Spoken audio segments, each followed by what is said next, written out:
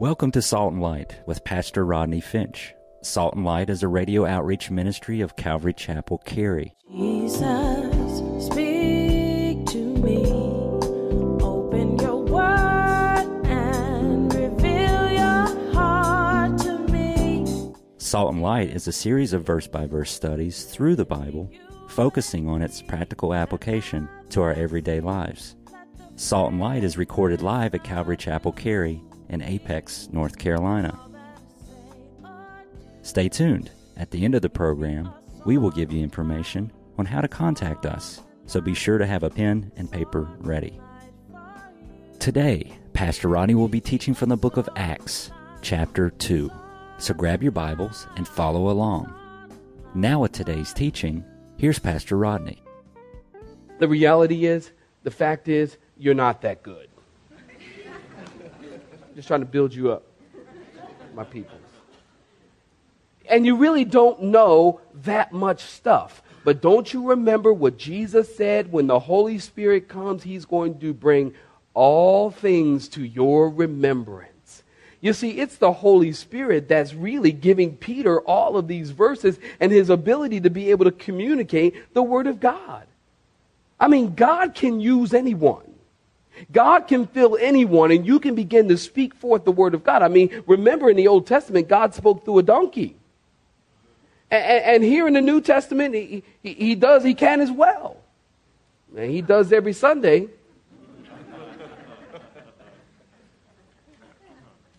Man, it's the Holy Spirit, don't you see? Remember I told you in the beginning, this book is a book about the Holy Spirit. It should be titled, The Acts of the Spirit. So Peter is speaking and the Holy Spirit is giving him what to say. But you should also note this, that Peter spent time with Jesus. That Peter listened to the words of Jesus. And so in that moment that Peter needed to quote the scriptures and recall the scriptures, the Holy Spirit could bring back all things to remembrance. You see, saints, the important thing is to read your Bible. That's why I tell you to read your Bible, even if you don't understand it. Nowhere in the scriptures does it tell us that as we read the scriptures, we're going to understand everything in the Bible. You don't read the Bible that you'd understand everything in it. You read the Bible because it's food. I don't understand how broccoli gives me nutrition, but I eat it anyway, and I like it. I don't understand how ice cream gives me nutrition, but I eat it anyway because I like it. We don't understand a lot of things. You understand? We're to read the Word of God and get the Word of God in you so that in those moments where it's time to witness, it's time to share, it's time to communicate God's Word, you have something to draw upon. The Holy Spirit has something to draw upon. The Holy Spirit can bring those things back to remembrance. That's why you'll say, I didn't even know I knew that. Because some time ago, maybe years ago, maybe in some Bible study, in some church service, you heard the word. The Holy Spirit took the seed of the Word of God and planted it and tucked it away in your heart. And then when it was time to share the word with someone, the Holy Spirit has something to draw on. See, a lot of times people don't want to share their faith, and they're afraid to share their faith because they don't spend time in the Word. So you're afraid to share your faith because, and the Holy Spirit can't bring anything to remembrance because you ain't got nothing up there. See, you got to put something in so the Holy Spirit can draw. Now, can He give you a verse you never knew before? Well, yeah, of course. But look, understanding God's Word is not going to happen by reverse osmosis. You don't put your Bible under your pillow and just go to sleep, hoping that it sinks in and absorbs. No, you got to read it. And when you read it and you hear the words of Jesus, then the Holy Spirit can bring those things to remembrance. Amen, saints? That's what happened with Peter. And so Peter, he stood up and he said, fellas, these guys aren't drunk, but this is what, or this is that. Notice Peter is giving them, look at verse 16 again. Look at verse 16. But this is what was spoken by the prophet Joel. Peter is giving them, listen closely, a biblical explanation for what they are seeing. He's giving them a biblical explanation. Now, I like that because we always need to be able to give a biblical explanation for anything that's done in the church corporately or anything that's done in your life personally. You need to be able to give a biblical explanation for it. Why are you doing that in church? Why does that happen in your church? Because we need to be able to go to the Word and say, hey, this is that. That's why. And today, unfortunately, there is much going on in the church where we cannot say, this is that. Man, the Holy Spirit gets a bad rap today. Have you noticed that? Everything's done in the name of the Spirit. We got all kinds of things going on in the church in the name of the Spirit. And you cannot look at these things that's going on in the church today and say this is that. You know, we've got everything going on there. You know, we got holy laughter. I don't know if you heard of holy laughter, and if not, good, because it's sad. It's not funny. Holy laughter or being drunk in the Spirit. We've talked about this at Calvary. There's a guy by the name of Rodney Howard Brown. And Rodney Howard Brown, he calls himself the Holy Ghost bartender. And he says that you are to come up to the bar of the Holy Spirit and get a drink and get drunk. It's this whole Brownsville revival thing. And you guys know I am not one to blast people, name names. I don't care anything for that. But when I hear about something that's going on in the church that is damaging the body of Christ or is heretical, I have a responsibility to tell you. Amen. Holy laughter is sad. And you certainly cannot find holy laughter in the Scriptures. You can't say this is that. That's not in the Bible. People in the church today are barking in the Spirit, clucking like chickens. Gold dust, people are saying, are descending from the sky and filling people's teeth. All in the name of the Spirit. Slain in the Spirit. All of these things, you cannot go to the Scriptures and find scriptural support for them. Well, let me take that back. Slain in the Spirit, perhaps. We'll get to it. Acts chapter 5. There's a couple, a husband and wife team. Remember? Ananias and Sapphira. Remember? They lied to the Holy Spirit. What happened? Notice they weren't slain in the Spirit. They were slain by the Spirit. The Spirit killed them dead. Yeah, that's right, killed. But none of these things are we able to go to the Scriptures and say, this is that. All of these things going on in the church, and that's why people mock the church. I remember some years ago, it was a while ago, I was looking at this guy on TV. I won't tell you who he is, but I'm looking at TV, and this is craziness. I mean, this was years ago, Elvira and I were watching TV. This is just crazy stuff going on. And I'm laughing.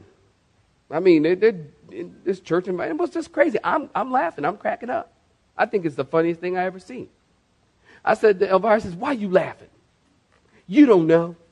It could be the Spirit. You don't know. And I said, sweetie, if that's the Spirit, I don't want nothing to do with that. And it turns out some years later, the guy was uncovered, and 2020 did a report, and it was awful because it wasn't the Spirit. You ever see The Leap of Faith with Steve Martin? Oh, I forgot. Y'all don't watch movies. Y'all holy. I'm sorry. I shouldn't even brought that up. See that all this stuff in the name of the Spirit. You cannot say this is that. We need to be able to say, saints, in the church corporately and in your life personally, this is that. How come you guys do this? Because the Word says that. Why do you clap your hands in church? Because the Word says that. And why do you play drums in church? Y'all got drums in your church? Why? Because the Bible says, praise the Lord on the timbrel. And that's the drum. On the lyre, that's the guitar. Of course, it doesn't say anything about keyboard. So I don't know, Ted, you out of work, man. You're done.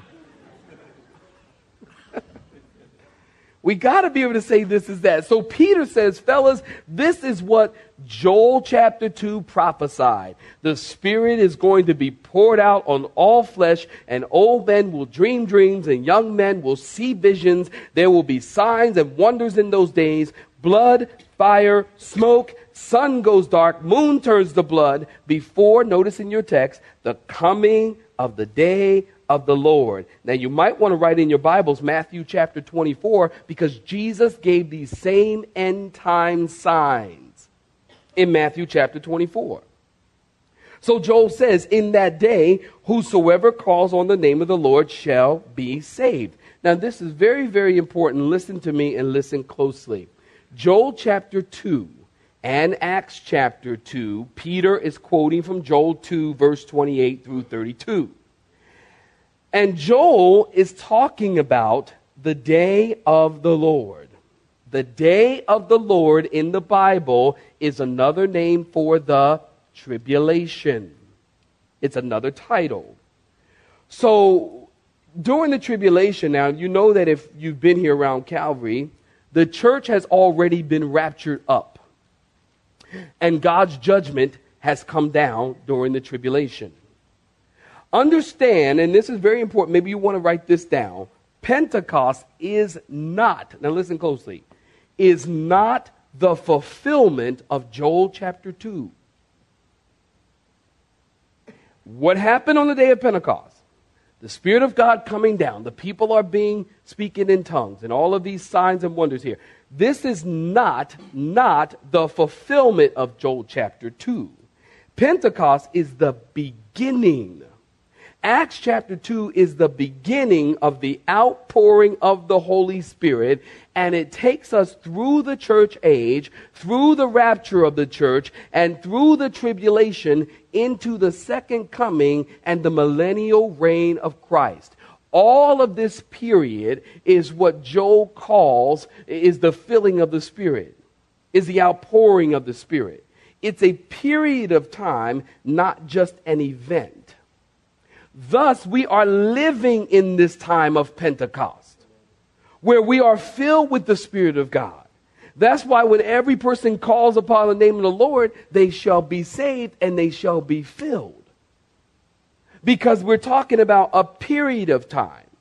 Now, between, listen, the outpouring of the Holy Spirit and the millennial kingdom is a period known as whosoever will call upon the name of the Lord shall be saved. From the day the Spirit came down until the 1,000-year reign of Christ begins, or ends actually, whosoever calls upon the name of the Lord shall be saved. That's why Joel and Peter here quoting talks about the signs in the earth beneath and the blood and the fire and the vapor and the smoke and the sun being turned to blood. Those are all signs of or events that happen during the tribulation. Very important to note that.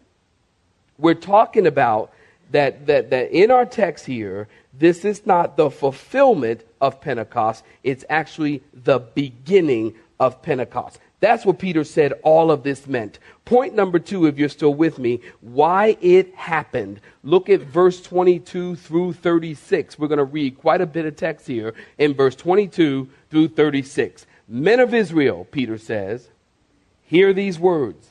Jesus of Nazareth, a man attested by God to you by miracles, wonders, and signs which God did through him in your midst, as you yourselves also know, him being delivered up by the determined purpose and foreknowledge of God, you have taken by lawless hands and crucified him, and you've put him to death, whom God raised up in verse 24, having loosed the pains of death, because it was not possible that he should be held by death. For David says in verse 25 concerning him, I foresaw the Lord always before my face, for he is at my right hand, that I may not be shaken. Therefore my heart rejoiced and my tongue was glad. Moreover, my flesh also will rest in hope. For you will not leave my soul in Hades, nor will you allow your Holy One to see corruption. You have made known to me the ways of life. You will make me full of joy in your presence. Men and brethren, in verse 29, let me speak freely to you of the patriarch David, that he is both dead and buried, and his tomb is with us to this day. Therefore, being a prophet, did you know David was a prophet? Look at that. Not only a king, but he was also a prophet. Therefore, being a prophet, and knowing that God has sworn with an oath to him that of the fruit of his body, according to the flesh, he will raise up the Christ to sit on his throne. He, foreseeing this, David, spoke concerning the resurrection of Christ, that his soul was not left in Hades, nor did his flesh see corruption. This Jesus has raised up, of which we are all witnesses. Therefore, being exalted to the right hand of God, and having received from the Father the promise of the Holy Spirit, he poured out this which you now see and hear. For David did not ascend into the heavens, but he says of himself, the Lord said to my Lord, sit at my right hand till I make your enemies your footstool. Therefore, in verse 36, let all the house of Israel know assuredly that God has made this Jesus, whom you crucified. I get the impression Peter's like, you did it. You crucified both Lord and Christ. Now stop right there. Didn't I tell you, isn't it amazing to hear Peter preaching? Remember, ignorant and unlearned, uneducated. And he's just quoting scripture and just sharing the word and going over the history of Israel and all that has happened. Very familiar with David, very familiar with scripture. I find that to be amazing. Now, we don't know, keep in mind, we don't know how many thousands of people were gathered to hear this sermon. But we do want to notice that Peter begins in his sermon, Peter begins to lead them on a blood-stained path to Calvary. Did you notice Peter's message is filled with Jesus? I love that. Now listen, if you're a Bible student, we're not going to take every one of these verses and deal with them as we normally do, but just kind of let me give you kind of a high-level view of what we just read. If you're a Bible student, Peter lays down 6 doctrines of Christology. 6. We'll notice, first of all, in verse 22, he talks about the incarnation. Jesus of Nazareth, in verse 22, a man attested by God. The incarnation, meaning God became flesh. And then we'll notice authentication in verse 22 again. Jesus was verified with miracles, signs, and wonders. Authentication. And then in verse 23, we'll talk about, you'll see the crucifixion. In verse 23, you have taken him and you've nailed him to the cross. And then in verse 24, verse 31, and verse 32, Peter talks about the resurrection. God raised Jesus. Verse 24, 31, and 32, the resurrection. And then the ascension. Jesus was exalted to the right hand of God. We'll find that in verse 33. And then finally, glorification. He is both Lord and Christ in verse 36. The incarnation, 6 doctrines, important teachings. You alter these teachings, you alter the truth of the gospel. You alter these teachings, you alter salvation to mankind. These are doctrines. These are not negotiable. You cannot change these. The Bible is very, very clear about these. 6 doctrines of Christology: incarnation, authentication, crucifixion, resurrection, ascension, and glorification. Very important. Now look at verse 23 again in your Bibles. I want to bring your attention to just a few of these verses. Look at verse 23 in your Bibles. This verse, in verse 23, if you're there, say amen. Notice him being delivered by the determined purpose and foreknowledge of God. You've taken by lawless hands. You have taken by lawless hands. And you've crucified and put to death. This verse is very, very troubling. Give me your attention. This verse is very, very troubling for some people. Why? Because this verse teaches us the sovereignty of God and the responsibility of man. The sovereignty of God and the responsibility of man. Notice Peter says it was God's predetermined foreknowledge that killed Jesus. And then he says, you crucified him. So we see the sovereignty of God and the responsibility of man. And people have trouble with this verse. They say, did God kill Jesus? Or did man kill Jesus? Was it human or was it divine? Listen, it was both. It was both. There's so much in the Bible that our little pea brains can't handle, can't understand, and can't figure out. I cannot figure out, listen, people, I've heard sermons on it, and I think anything short of, talk about the responsibility of man, the sovereignty of God, anything short of, listen, I don't understand the sovereignty of God and the responsibility of man working simultaneously at the same time. Anything short of that is foolishness. Get over it. There are certain things that we are not going to understand about God. Someone once said, if God were small enough for me to figure out, he wouldn't be big enough to worship. Isn't that true? There's certain things that we will never understand about the scriptures. All I know is God's word is right. All I know is God is sovereign. And at the same time, man is responsible. So Peter said everything was according to plan, but you crucified him and put him to death. And then notice in verse 24, again in your Bibles, look at it, whom God raised up from the dead. Now that's very, very interesting because the Bible is clear. God raised Jesus from the dead. Romans chapter 8 tells us the Spirit of God raised Jesus from the dead. And then John chapter 10 verse 17, Jesus said, no man takes my life, but I lay it down. And if I lay it down, Jesus said, I will raise up again. So in the Bible says that God the Father raised Jesus, God the Holy Spirit raised Jesus, and Jesus raised himself. Talk about things you can't figure out. I just want to bring that up to clear things up. That's all. I'm just trying to clear it up. Well, there's many things that we don't understand. People are always trying to accuse someone of crucifying Jesus. The question is, people are like, well, who crucified Jesus? Was it the Jews? Who's guilty? Was it the priests? Was it Judas Iscariot? Was it the Romans? Was it Pilate? Who killed Jesus? It's almost like the question, who shot JR? Who killed Jesus? Who shot JR? Honestly, the truth is, every single person in this room and every single person throughout all time and eternity killed Jesus.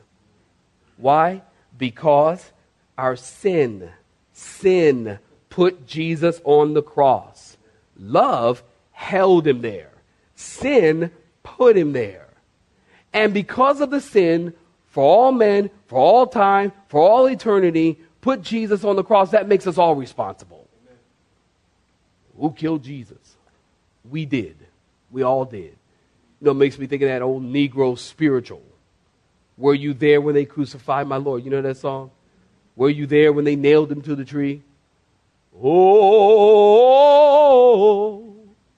sometimes it causes me, here's my favorite part, to tremble. Say it. Tremble. Say it again. Tremble. You got to get real deep. Yeah, were you there when they crucified? Yeah, you were. Your sin, my sin, crucified the Lord. John Stott said, before we can see the cross as something done for us, we must see it as something done by us. And that's very true. Now let me give you just again a high-level view and a summary, if you will, of verses 22 through 36. Here's the summary. Peter gives them three proofs that Jesus is the Messiah and the Lord. Number one, he says, he works miracles. Because of his works and because of his miracles, he's the Messiah, he's the Lord. Secondly, because of the resurrection. And then thirdly, because of the outpouring of the Holy Spirit. Peter is using three things to prove that Jesus is the Messiah and that they should make him their Lord. Number one, he works miracles. Don't you remember? Jesus was with Nicodemus. And Nicodemus said, Jesus, we saw your works, and we know that you are God. John 14:11, Jesus said, believe me for the works that I do. So Jesus' works and miracles testified to who he was.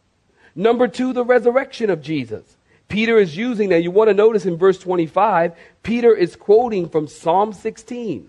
He's using Psalm 16 to show the death and the burial and the resurrection was all a part of God's plan from the beginning.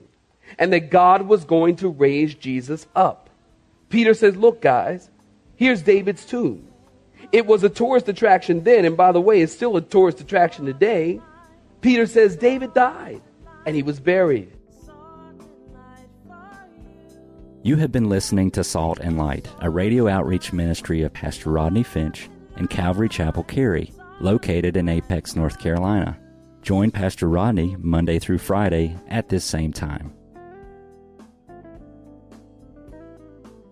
For information regarding service times, you can contact us at 1-800-293-0923. That's 1-800-293-0923. You may listen to today's broadcast in its entirety by visiting the media library on our website at cccary.org.